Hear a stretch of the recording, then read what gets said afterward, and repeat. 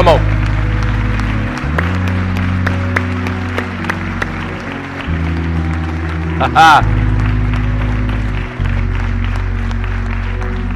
How many of you love Jesus? I'm going to let you be seated for a minute. Let me just say this. Today, you're a first-time guest. We're so glad you're here. In a little while, someone will welcome you and tell you how awesome it is to see you. But I must say this, and you need to understand about this church, is that we, when we get together, like to make our worship experience like a party. Because I believe that's what heaven's all about. We like to have fun here. So we're glad that you're here today. Let me say this to you before we get started. We, this morning, had a production meeting early this morning, and I decided today that I would actually forego some of the preliminaries. We actually usually have a video right here that kind of introduces the sermon. I wanted to just kind of bypass that because I wanted to be able to jump right into God's Word. Is that okay today? And that's what we're going to do anyway, whether you like it or not.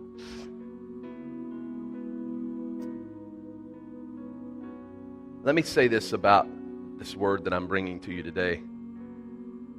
I pride myself in not looking at a note. When I get on stage, God has put it in my spirit, and I have read it and studied it. But today it's a little different, to be honest with you. I may have to grab a note and look at it on occasion, because this is a word, I should say, that has evolved over the course of the last 24 hours. In fact, it evolved so much that pretty much it changed all night long, because literally I worked on it all night long. Had it packaged up and ready yesterday afternoon late, and then God did what He can do and began to change things. Sometimes that's to my frustration. But one thing that I know is that God knows the end from the beginning, and He knows who's going to be here, and He knows what you need better than I know what you need. And therefore, all I want to be is His mouthpiece, and I want to get out of the way and let Him do what He needs to do.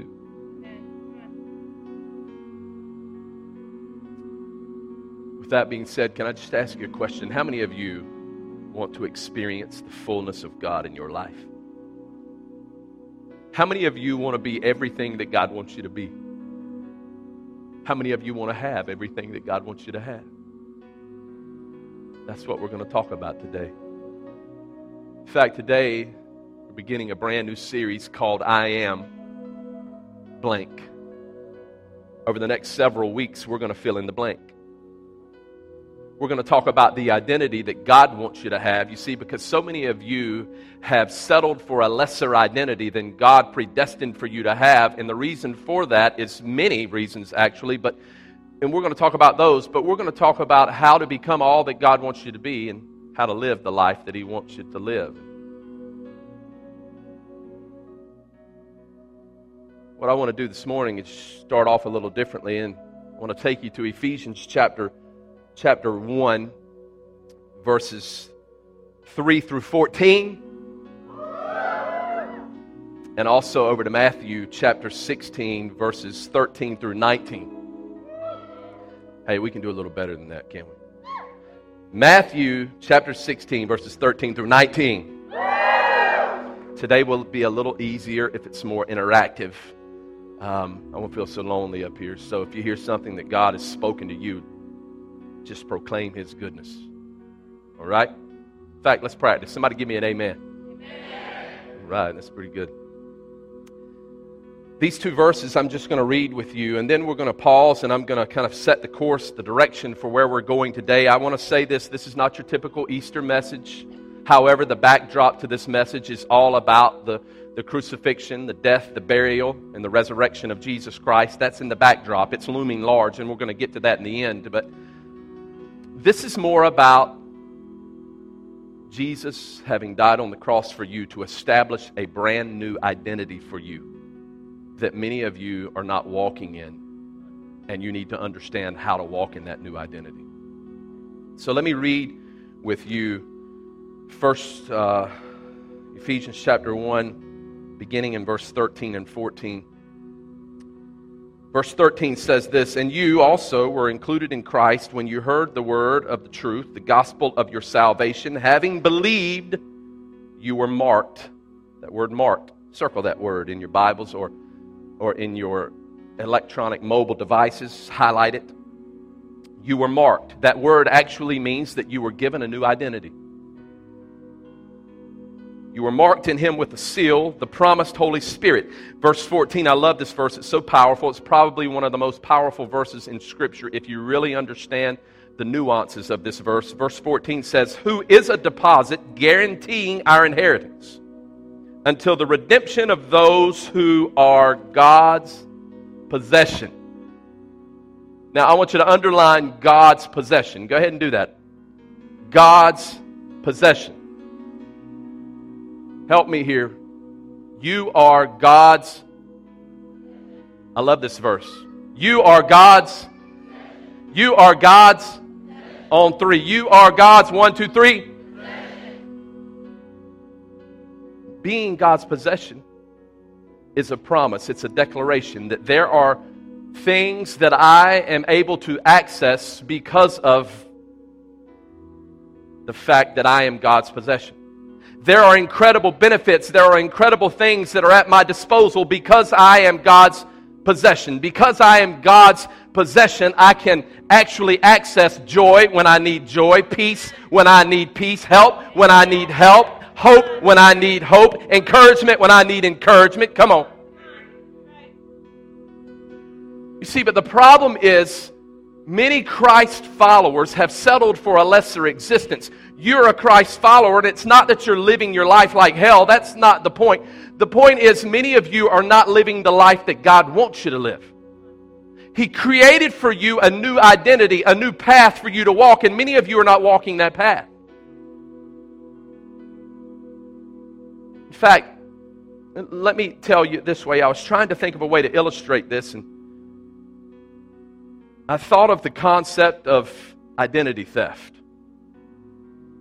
Many of you have identity theft occurring in your life. There are things that you've settled for that you shouldn't have ever settled for, that God never intended for you to settle for, and it's left you with some baggage in your life. Like, let me explain it this way. A year ago, almost to the day, Kim and I received a letter from the IRS. How many of you know when you receive a letter from the IRS, it's usually not good? Just so happens, according to the letter, that we became apparent victims to identity theft. Someone had stolen my wife's Social Security number, secured a job under her Social Security number, and now her new identity was Miguel Santiago. Kid you not, that's what they said. The problem with Miguel Santiago is that he incurred some taxes that he did not pay to the tune of $3,500, and they say because that's Kim's Social Security number that she now owes it. We're fighting it even today. When I began to think about that process, I thought, there are so many of us who are victims of identity theft. Maybe not to the tune of $3,500 to the IRS, but you are victims of identity and you're left with the baggage of broken marriages, broken relationships, broken finances, messed up lives, failures and mistakes that have stolen the very identity that God wanted you to have. In fact, the enemy uses your past and your failures and your mistakes and your wrong choices and your bad decisions. He uses those things to derail you, to steal from you your identity so that you will travel the road that God doesn't want you to travel. Some of you are in here today and you are listening to me and you are struggling with an identity crisis. And you're like, I don't know who I am. In fact, one of the saddest things that I do as a pastor is not bury someone. In most cases, if I know, especially they're Christ followers, I know that they have transitioned from this life to eternal, the home of heaven. But one of the saddest things that I do as a pastor is actually watch someone bury themselves alive. Meaning that they sit in my office and I counsel with them and they'll say things like, I am so lost. I am so confused. I am so helpless. I am so frustrated. I am so broke. I am so discouraged. I am such a horrible parent. I am such a horrible father. I am such a horrible husband. You see, the deal is that little blank, I am, whatever we put in that blank generally determines the course of your life. How you see yourself determines where you place your feet. And some of you today, you're screaming out, where is God? Because I don't understand what's going on in my life. I can't get past this. I don't understand why this business decision is working out this way. I am so lost, confused, and frustrated. Can I tell you something? I'm here today to proclaim to you the declaration of the Lord, and that is, you are God's possession.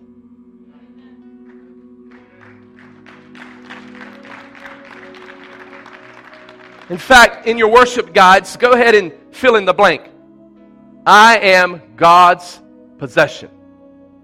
You see, being God's possession means that I can access God's gifts. I can access God's love. I can access God's forgiveness. I can access His joy. I can access His hope. I can access His second chances. How many of you know we need second chances? I can access the mulligans, if you will, of life, because God will give me do-overs.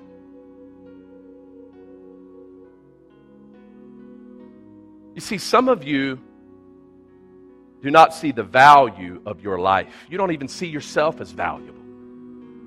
But here's what's interesting about that word possession. In verse 14, you are God's possession. That word possession in the Greek, it actually means valuable. In other words, when Paul used it, he was saying that you are valuable. So in fact, right beside of possession in that blank, I want you to put in parentheses, I am valuable. Because you see, you are a valuable teacher. You're a valuable parent. You're a valuable business person, a valuable soldier. You're a valuable mom, a valuable friend. Some of you need to understand the value of God and how when you give your life totally over to Him, every nook and every cranny, you access some incredible things and God begins to work on your behalf. In fact, when I began to study this word possession this week, I found out some things about it that were really cool. And I wrote down in my spiritual journal this thought, and I want to share it with you. The potential of my life is not based upon man-made labels. The potential of my life is based upon me being His possession. You see, my life has greater potential with Him than it does on my own. My life has greater potential when I see myself the way He wants me to see myself, as opposed to creating this image that is not of God. I understand that this is kind of a unique thought on Easter, but we'll tie it all in the end. You see, God will go to work on your behalf, and as His possession, He will do things for you that you cannot do for yourself. Can I explain that thought this way? I was thinking about it this morning early, and how can I explain that? And then I thought about Hop in the Park. How many of you were at Hop in the Park? Can I get a woo? Can I get a woo? Crazy. It was crazy. It was absolutely just off the hook. It was incredible. But can I tell you something? Let me tell you how this thing kind of started out. About 8 weeks ago, I met with a group of people from the city, and I launched to them my idea, my thought about how I thought this thing would come together, and we began to say what we wanted to do, and they were all like, man, that's really creative. And then we said, we're kind of expecting maybe 5,000 to 7,000 people, and they started shaking their head like, nah.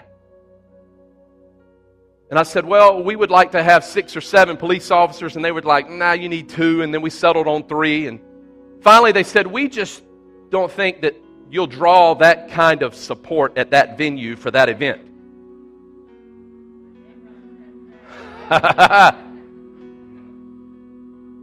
And so internally, as a creative team and as a staff, we began to talk about it, and we were thinking, well, you know what? We'll take 3,000 people, and we'll consider that good. We'll take 5,000 to 6,000 people, and we'll consider that an incredible miracle. If we get 7,000 people, that's like a miracle squared.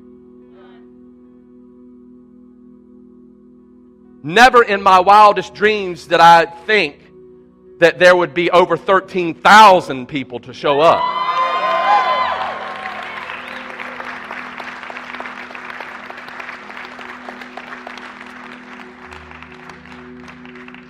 And what is so cool about that is that it's the fulfillment of God doing things that I cannot take credit for. It's the fulfillment of God's promise that He will do exceedingly abundantly above all that we think, ask, or imagine. It is the promise of God that He will do things that brings Him glory so that no man can take it. God will go to work on your behalf. In fact, take your Bibles and I'll show you something else. Back up in chapter 1 and go to verse 3. Let me say this about Hop in the Park. I told the first service this morning. Great crowd this morning. I truly understand and can relate to Jesus feeding the multitudes. The very thought of 2 fish and 5 loaves, I can relate to. Ours may have been 5,000 hot dogs and thousands of funnel cakes and popcorn and cotton candy, but the sea of people, we definitely needed the Lord. But I want you to see verse 3 of Ephesians 1. It says, "Praise be to the God and Father of our Lord Jesus Christ, who has done what? Blessed us in the heavenly realms with every spiritual blessing in Christ." That word blessing, you've got to know this. That word blessing actually means that God desires to shower you with His gifts. That's what it means. It means that you, because you are His possession, He desires to grant to you favor by giving you gifts from heaven. Look what else it says in verse 4. Now, I want you to think about this for a minute before I read verse 4. You see, when he wrote this to the church at Ephesus, the church at Ephesus was struggling with their identity because the church at Ephesus was much like our culture today. They had just a lot of calamity that was going on, and they were wondering how they were going to actually make it as Christ followers and how they were going to journey to the destination that God wanted them to journey to. And so Paul's writing this note to them that says, hey, listen, it's the blessings of God and His favor upon your life that's going to enable you to overcome the situations that will come up ahead of you. Now, what's cool about the next few verses is actually from verse 4 to verse 14. In the original transcript was only one verse. It was 220 words, which tells you that it's deeply connected. Look at verse 4. It says, "For He did what? He chose us in Him before the creation of the world to be holy and blameless in His sight." He chose us. Let me just say this. That's a deep theological verse that we will break apart in a few minutes. But to put it simply, what Paul is saying right here is we will break the heart of God when we devalue ourselves. When you begin to say things like, I'm worthless, I don't know how I'm going to do this marriage, I'm always going to be this way, I'm always going to struggle with this problem, I'm always going to be alone, I'm always going to feel lonely, I'm always going to be depressed. When you begin to devalue yourself, you are devaluing the Word of God. You are not seeing yourself as His possession, but rather someone has stolen your identity. That someone is you. Or maybe it's someone who has said something about you and you've begun to believe that. Look at the next verse.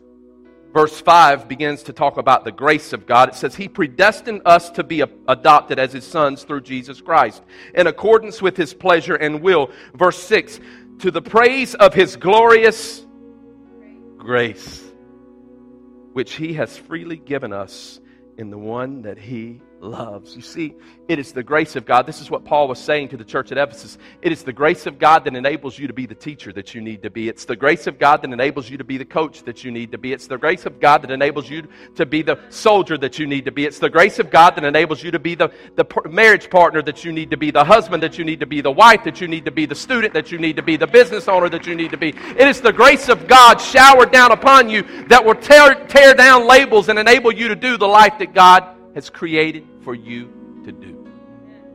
That's what he's telling the church at Ephesus. And then look at verse 11. You can sense that basically Paul is very concerned with the way they view themselves. Verse 11, he says this, "In him we were also chosen, having been predestined according to the plan of him who works out everything in conformity with the purpose of his will, in order that we who were the first to hope in Christ might be for the praise of his glory." And again, verse 13 and 14, "And you also were included in Christ when you heard the word of the truth, the gospel of your salvation. When you began to believe and you accepted Christ, you were marked in him with a brand new identity. You had the seal, the promise of the Holy Spirit." Verse 14, "Who is a deposit guaranteeing our inheritance until the redemption of those who are God's possession." I'm God's possession. I am God's possession. God will work on my behalf and He will help me conquer things that I cannot conquer in and of myself. Because I am God's possession, I am more than a conqueror. Because I am God's possession, I am victorious. Because I am God's possession, I can walk in a brand new way. Because I am God's possession, I can accomplish things that only He can help me accomplish. Wow. Don't shout me down when I'm preaching good this morning. Let me show you something else. Flip with me over to Matthew chapter 16. I want to show you how this looks in real life. I want to show you how God is so truly concerned with how you view yourself. In fact, this is where I'm going to ask you to stand for a couple of minutes, and we're going to read this passage together standing. Let me set this up for you because this is such a cool passage. Here is Jesus. He's having this teaching lesson, if you will, with the disciples. He has gathered around with the disciples in this 1-on-12 teaching episode. And Jesus is so awesome. I would love to be able to teach the way He teaches. And He grabs the attention of these 12 people with this question. I want you to see this in verse 13. When Jesus came to the region of Caesarea Philippi, He asked His disciples, "Who do the people say that the Son of Man is?" Do you see that He's concerned with identity? And look what they say. They replied, "Some say that you're John the Baptist. Others say Elijah. And still others, Jeremiah or one of the prophets." Now, let me tell you what verse 14 is. Verse 14 is a group of disciples who are trying to compliment Jesus because being in the class of Jeremiah and Elijah and John the Baptist was an incredible compliment. Can you imagine that? But Jesus didn't take their compliment to heart. Instead, He went a little deeper and He said this, "But what about you?" in verse 15. He said, Who do you say that I am?" Now, can I twist this for a moment? Can you imagine the vulnerability of Jesus when He's sitting with these 12 people and He asked them, "Who do you say that I am?" Can you imagine placing yourself in the midst of your peers and asking them, "Who do you say that I am?" Can you imagine the things that they would say about you? "Well, I think you are a liar. I think that you are crazy. I think that you are," whatever they may say about you. I don't know, but here's my real question. When people look at you, who do they say you are? Do they identify you with Jesus Christ? That's just a side note, but I thought it was a pretty good one. Look at the next part of the verse. Verse 16, here is Simon at this point in time. His name is Simon. Simon answered, "You are the Christ, the Son of the living God." It's almost as if you can visualize Simon jumping up and beginning to shout it out before anyone else could shout it out. But here's what's crazy. Simon was the most unlikely candidate to start labeling Jesus Christ. Because Simon was messed up. He had a horrible past. He was rough. He was this wishy-washy, moody fisherman. And so everybody's saying, well, who is this dude? And he's saying, you are the Son of the living God. And then look what Jesus says in verse 17. Jesus replied, blessed are you, Simon. Now here's where it gets good. Blessed are you, Simon, son of Jonah, for this was not revealed to you by man, but by my Father in heaven. And then verse 18, he does a radical change for Simon. He says, and I tell you now that you are Peter. Grab this. And on this rock, because Peter means rock, I will build my church, and the gates of hell will not overcome it. Now, grab this, because I don't know if you're fully getting this picture. What he was doing is he renamed. He gave Simon a new name. He moved Simon from Simon to Peter. Peter was now his new identity. The same promise that worked for Peter 2,000 years ago works for you today. Let me help you understand something. Do not divorce yourself from this text because you're thinking, well, this was only for Peter. Listen, God is not saying to you today that your name is Peter the Rock. He's not doing that, but God has given you a new name. You see, for some of you, you may be saying, well, I'm a drug addict, but Jesus is saying you don't have to be. For some of you, you're saying, I'm broken, but Jesus is saying, I can make you whole. That's your new name. For some of you, you're saying, I'm worthless, but Jesus is saying, you don't have to be. For some of you, you're saying, I'm so confused, but Jesus is saying, your new name is wisdom. You see, some of you are settling for a lesser existence. Your identity has been robbed. And Jesus today is saying, embrace your new identity. Because I want to take you to places that you can only go if you're walking with me. You see, when I was reading this, I wrote this down in my spiritual journal. Don't you allow anything or anyone except God to determine who you are. Because can I be honest with you, some of you, when you look in the mirror, you are seeing someone who God did not intend for you to see. When you look in the mirror, you are seeing yourself for your failures and you are discounting the work of the cross and His forgiveness. Some of you see yourselves as powerless when God gave Jesus so that you would have all the power that you would need to do your life. Don't allow your identity to be robbed any longer. Don't allow your marriages to be disrupted by the enemy who is trying to bombard you. Don't miss the things that God has for you. Let me pray over you, and then I'm going to have you be seated. Father, I thank you for this group of people.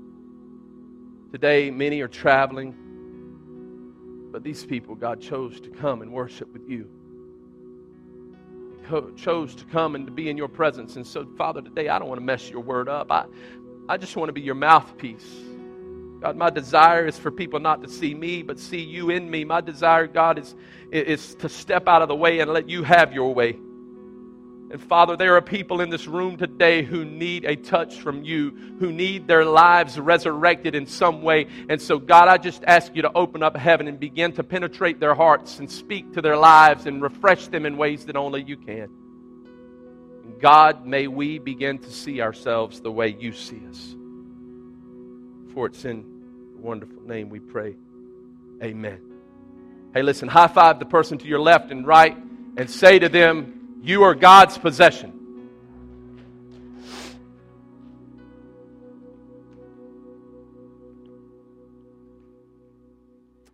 I see that you have already been so kind to place upon you this sticker that says, hello, my name is. That's kind of an addition, a prop, if you will, to this series where I want you to understand who you are in Jesus. Here's what we're going to do with the next few minutes that we have. We're going to basically dissect this concept of seeing yourself the way God sees you. Understanding how you view yourself will determine the direction of your life, how that looks, what it means, and all of those things. And here's what I want to do. I want to use Peter's life as a learning lab, but before we can do that, I've got to give you some commentary so that you'll better understand where we're going. Here's the very first thought that I want to give you today, and that is this: God desires to tear down the old labels in your life. In fact, if you've got your worship directory, I want you just to fill in the blank. God desires to tear down the old labels in your life. Here's what Ephesians chapter 1, verse 4 says. I got to show you this, and you've got to grab the heart of this. I told you we'd come back to it. It says, for he did what? Really loud. For he did what? Chose us in him before the creation of the world to be holy and blameless in his sight. That word chose is powerful, but the next part of that sentence is really good. It says, for he chose us in him before the creation of the world. What that verse is saying to us, it's got a lot of theological ramifications, but what it is saying to us is that God knows you better than you know you. He has always known you. He knows you before you were even born. That's what this verse is saying. He knew the course of your life. He knew the direction that you would travel. Has it ever dawned on you that nothing has ever dawned on God? He's not caught off guard by the circumstances in your life because He is the author and perfecter of your faith. The Bible says He knows the very end from the beginning. Now, what he is saying when he writes this to the church at Ephesus, that he chose you, is this. You see, the people at Ephesus were like, how could God choose us? We're a wicked group of people. We've made horrible mistakes and the choices are just crazy. How could He choose us, and why would He choose us? You see, what Paul is saying to them is the power of God's forgiveness is so much greater than your past. What he is saying to the church at Ephesus is it really doesn't matter about where you've been. It matters about where you're going. You see, what he's trying to do is to get them to look at their futures under their new identity, and that is that they are God's possession. And so he's trying to encourage them to move in that direction. Now, I was thinking, how can I illustrate that this morning early? And here's what I came up with. I have married many of couples. I mean, a lot of couples. In the process, I have never, ever seen an ugly bride. Ever. Aren't you thankful for that? I've never seen an ugly bride on the day of the wedding. Some of you will get that later. But on the day of her wedding, she's always fixed to the nines. She looks just beautiful. She's radiant. But you know what I was thinking? Isn't it awesome that God chose to love me and to love you while we were ugly? You see, what's beautiful to me is that my wife, who's probably in one of the nurseries down the hall today, is so in love with me, and she knows the good, bad, and the ugly. God is exponentially greater than that. You see, He chose you. And because He chose you, He wants to direct your life. That is what Paul is saying here. This is beautiful. You see, it doesn't matter about your past. It matters about your future. Now, let me show you one other thing, and then we'll move back to Peter's life. This is something in Isaiah chapter 62, verse 2. Write that down. Isaiah 62, verse 2 says this. The nations will see your vindication, and all kings your glory. You will be called by a what? Oh, he's talking about a new identity. Because you believe in God, because you have accepted Jesus Christ, you will be called by a new name. And I love the next part, that the mouth of the Lord will bestow upon you. When you receive this new identity in Christ and you begin to live it, it's because He's pronounced it over you. That's what Paul is saying to the people at Ephesus. Now let me take you back to Peter's life, now that you understand this, that we are chosen. Peter was chosen. Go back with me to Matthew chapter 16, verse 18. This is really cool. Matthew chapter 16, verse 18 says this, and I tell you that you are Peter, and on this rock I will build my church, and the gates of Hades will not overcome it. Now, let me just say this about this statement. I want to take you to the scene that day so that you can fully experience this. When Jesus said this, I can imagine that the disciples who were there, at the moment that he said, "You are now Peter, you're the rock," I would imagine that their necks began to jerk. Because they knew Peter. They had already labeled Peter. And they were like, hold on a second. How can he be called the rock? There is nothing about his life that is stable. How can he be called the rock when he's moody? He's mean. He's rough. He's violent. He's wishy-washy. Does Jesus even know who he's talking to? He's not Peter. He's not a rock. He's quicksand. He changes with the wind. Have you ever met someone like that? That's what's going on here. And Jesus says, hey, you're Peter. You're now Peter. You're no longer Simon. You're Peter. And I can also think that Peter was probably thinking, me? Jesus, do you even know me? Do you know how messed up and how checkered my past is? It's screwed up. Jesus, you cannot be serious about this. In fact, the other night I was at Hop in the Park and I saw a guy that I know, a friend of mine, and I was telling him, I said, man, you've got to get back in church. You've got to let the Lord work in your life. And he looked at me as genuine as he could, and he said, I just don't know if God even knows me. I just don't even know if I'm worthy. My life is so messed up. I don't even know if I should be in church. I'm afraid the place would burn down. And I looked at him and I said, can I tell you something? God and His forgiveness can overcome any and everything you've ever done. It gets rid of your past because God is deeply concerned about your future. See, he said to Peter, he said, Peter, you're the rock. Now, I want you to think about this with me for a moment. When he said Peter, when he said, Simon, you are now Peter, you're the rock, there was not this rock formation that took over in Peter's life at that moment. I mean, he gave him a new name, he gave him a new identity, but it didn't happen instantaneously. I want you to think about this. At the moment that Jesus pronounced to Peter that you are the rock, he didn't all of a sudden become perfect. Jesus didn't give him the title rock thinking that he would be this persona of perfection. In fact, if you study the life of Peter, you can find out that Peter, after this declaration, after this pronouncement, he made a mess of things. In fact, Peter, he did stuff like this when Jesus was in the Garden of Gethsemane and he's praying and he's sweating droplets of blood because he knows that he's about to be crucified, and he comes up to Peter. Jesus says, Peter, I need you to pray with me. And Peter, you know what he does? He falls asleep. That's not a rock. And then all of a sudden, the soldiers, they come down to get Jesus. And you know what Peter does? He pulls out a sword and he cuts off this dude's ear. That's not a rock. And then Jesus says to Peter, Peter, you're going to deny me one day. And Peter's like, I'll never deny you. Everybody else may flee and everybody else will leave you, but I will never deny you. When they arrested Jesus and were about to crucify him, people came running up to Peter saying, Peter, aren't you the dude that hung out with Jesus? And he was like, don't know him. Never heard of him. He didn't do that one time. He didn't do that 2 times. He did that 3 times.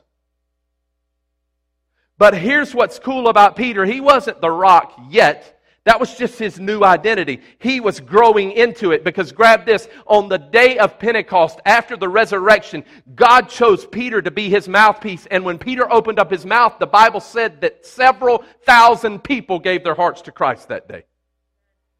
He was becoming the rock. Why? Because he had experienced the grace and forgiveness of God. In fact, history even tells us that Peter, later upon his death, he chose not to be crucified the way Jesus was crucified. Instead, he wanted to be crucified upside down. Why? Because he didn't feel worthy to be crucified the way Jesus was crucified. Think about this with me for a moment. Peter has gone from being this wishy-washy quicksand to now being the rock. He has fully embraced the identity that God has for him. And when I began to really think about and ponder this thought, I wrote this down and I want to share it again with you. And that is this: God has the ability to tear down those labels of weakness and replace them with labels of strength. Think about this with me. This is so cool because this is good. Peter's weakness was that he was wishy-washy. But God turned it and made his strength the rock. Can I be honest with you for a moment? Many of you are like Peter. You're struggling with your identity. You're just wondering where God is in all the chaos of your life. You're wondering who you are. You're wondering who you are in your marriage, who you are in your relationships. You're wondering who you are as a parent. You're wondering about all of these things, and you're so focused upon things that you don't have when you need to be focused on who you do have. I'm going to get all up in your business for a minute. Some of you are walking around saying things that are bringing death over your life. The Bible says that your tongue has the power of both life and death. Many of you are pronouncing death over everything in your life, and you're wondering why things are not going your way. It's because you're saying things that are devaluing you in the eyes of God. You see, Peter did not become Peter until he allowed God to have full access to his life. And God moved him from Simon to Peter. You will not become all that God wants you to be until you give God full access to your life, until you stop proclaiming the limitations of your abilities and you begin to praise his limitless abilities.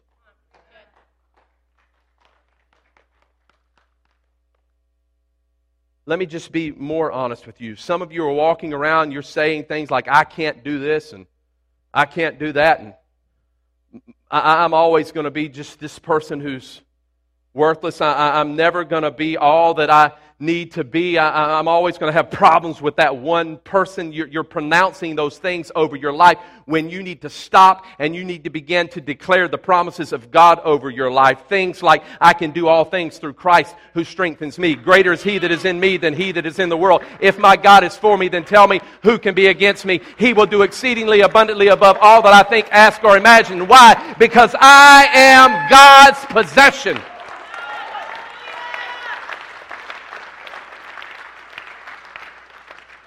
Can I tell you something? Matthew chapter 16 is, theologically, the title for Matthew chapter 16 is an assurance.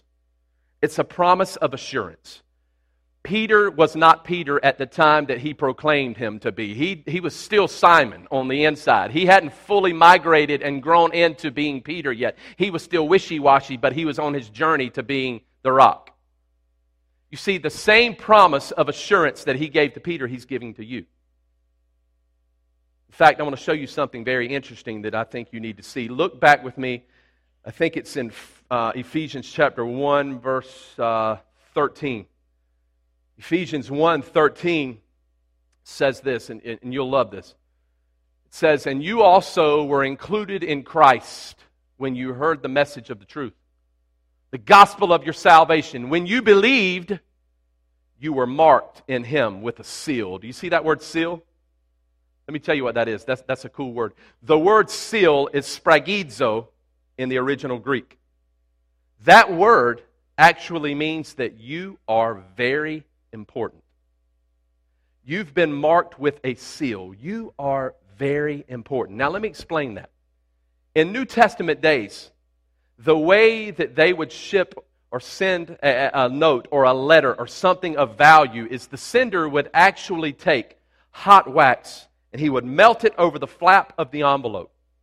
Once he melted it over the flap of the envelope, he would take his insignia and he would press it into it. When people saw this seal on the envelope, they recognized the insignia to be a person of great power or a person of great wealth. And when they saw the insignia, they also knew that what was on the inside of that package was impeccable. The seal verified what was inside the package. Here's what's cool.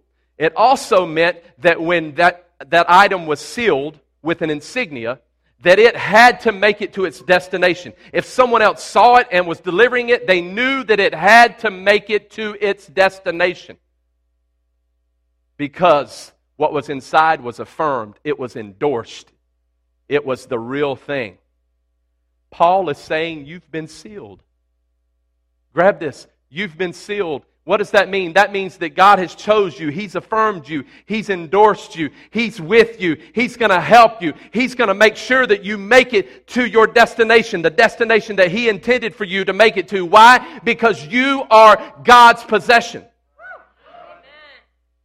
You see, Peter had to grow into it. It didn't happen overnight. You need to understand that Jesus Christ, and through the power of the Holy Spirit, He will help you grow into your new name. You see, some of you are struggling with the names of the past. Maybe today you're riddled with guilt, but your new name is forgiven. Some of you have pain in your life, but your new name is healed.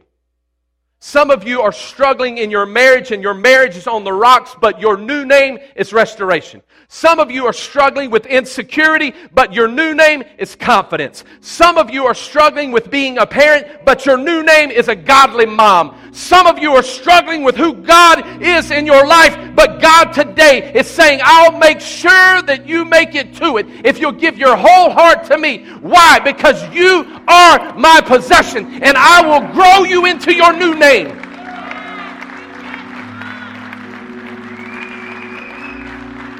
Somebody ought to praise the Lord up in this place today.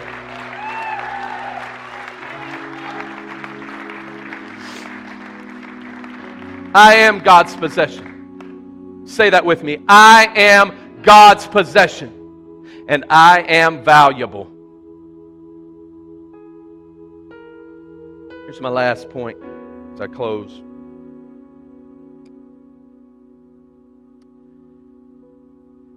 It's really the power of the resurrection that ultimately brings about our new identity. Can I show you one more thing? This is something that I added this morning. Ephesians chapter 1, verse 7. It says this. It says, in Him we have redemption. I want you to see this. Through His blood. It's by His blood that we've been saved. The forgiveness of sins. How many of you are thankful for second chances? That comes to us because of His grace.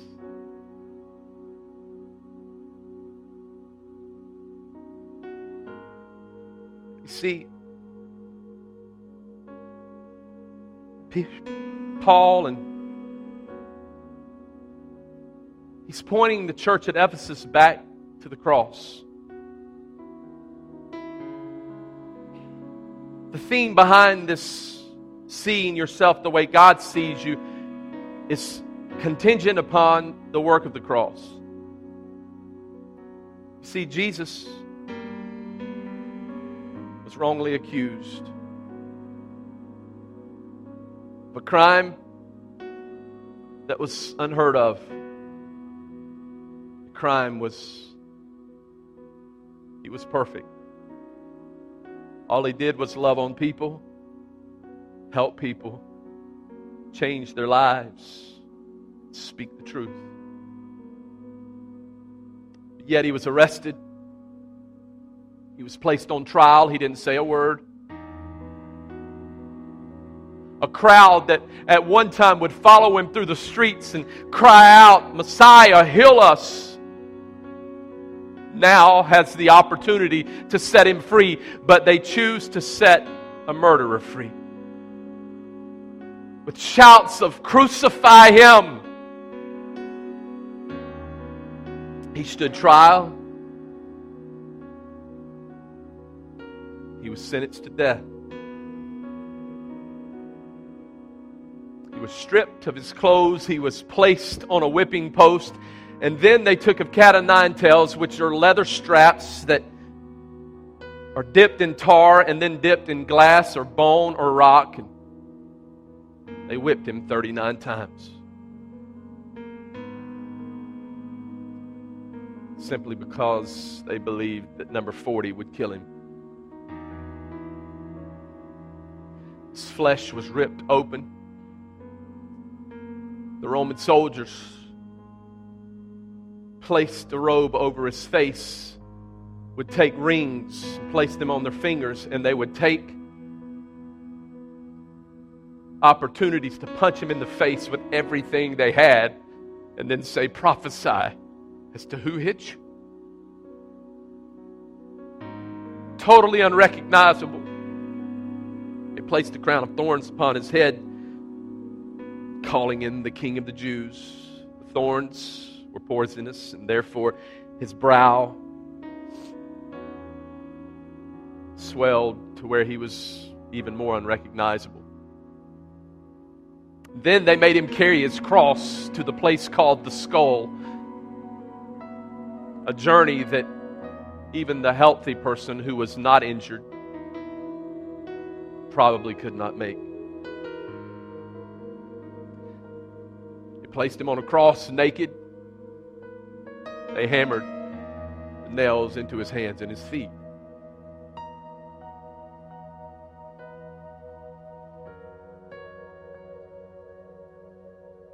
The most valuable thing that God had in heaven when He saw the need of humanity was His Son. But yet, by giving His Son, He said, you're more valuable.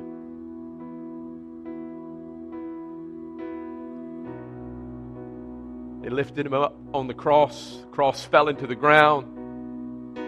The weight of His body ripping His flesh even more. He died, and all of creation cried out. The sky grew dark. The earth shook, announcing how valuable He is.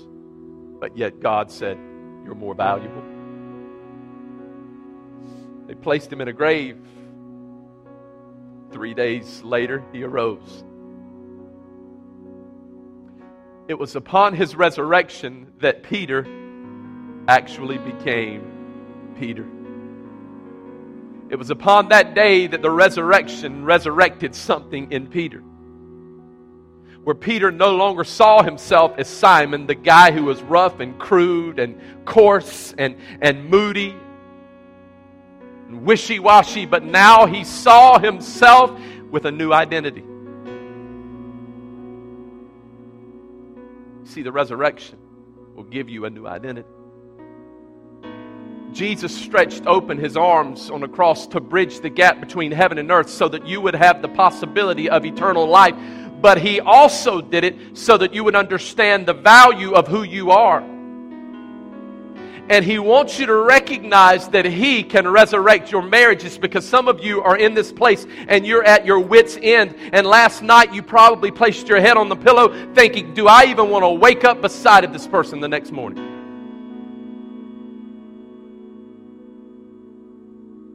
Some of you are confused about your future, and you've allowed yourself to take on an identity that God never intended. Some of you are battling with a drug addiction, and today God wants to do something new in you. He wants to give you a brand new name.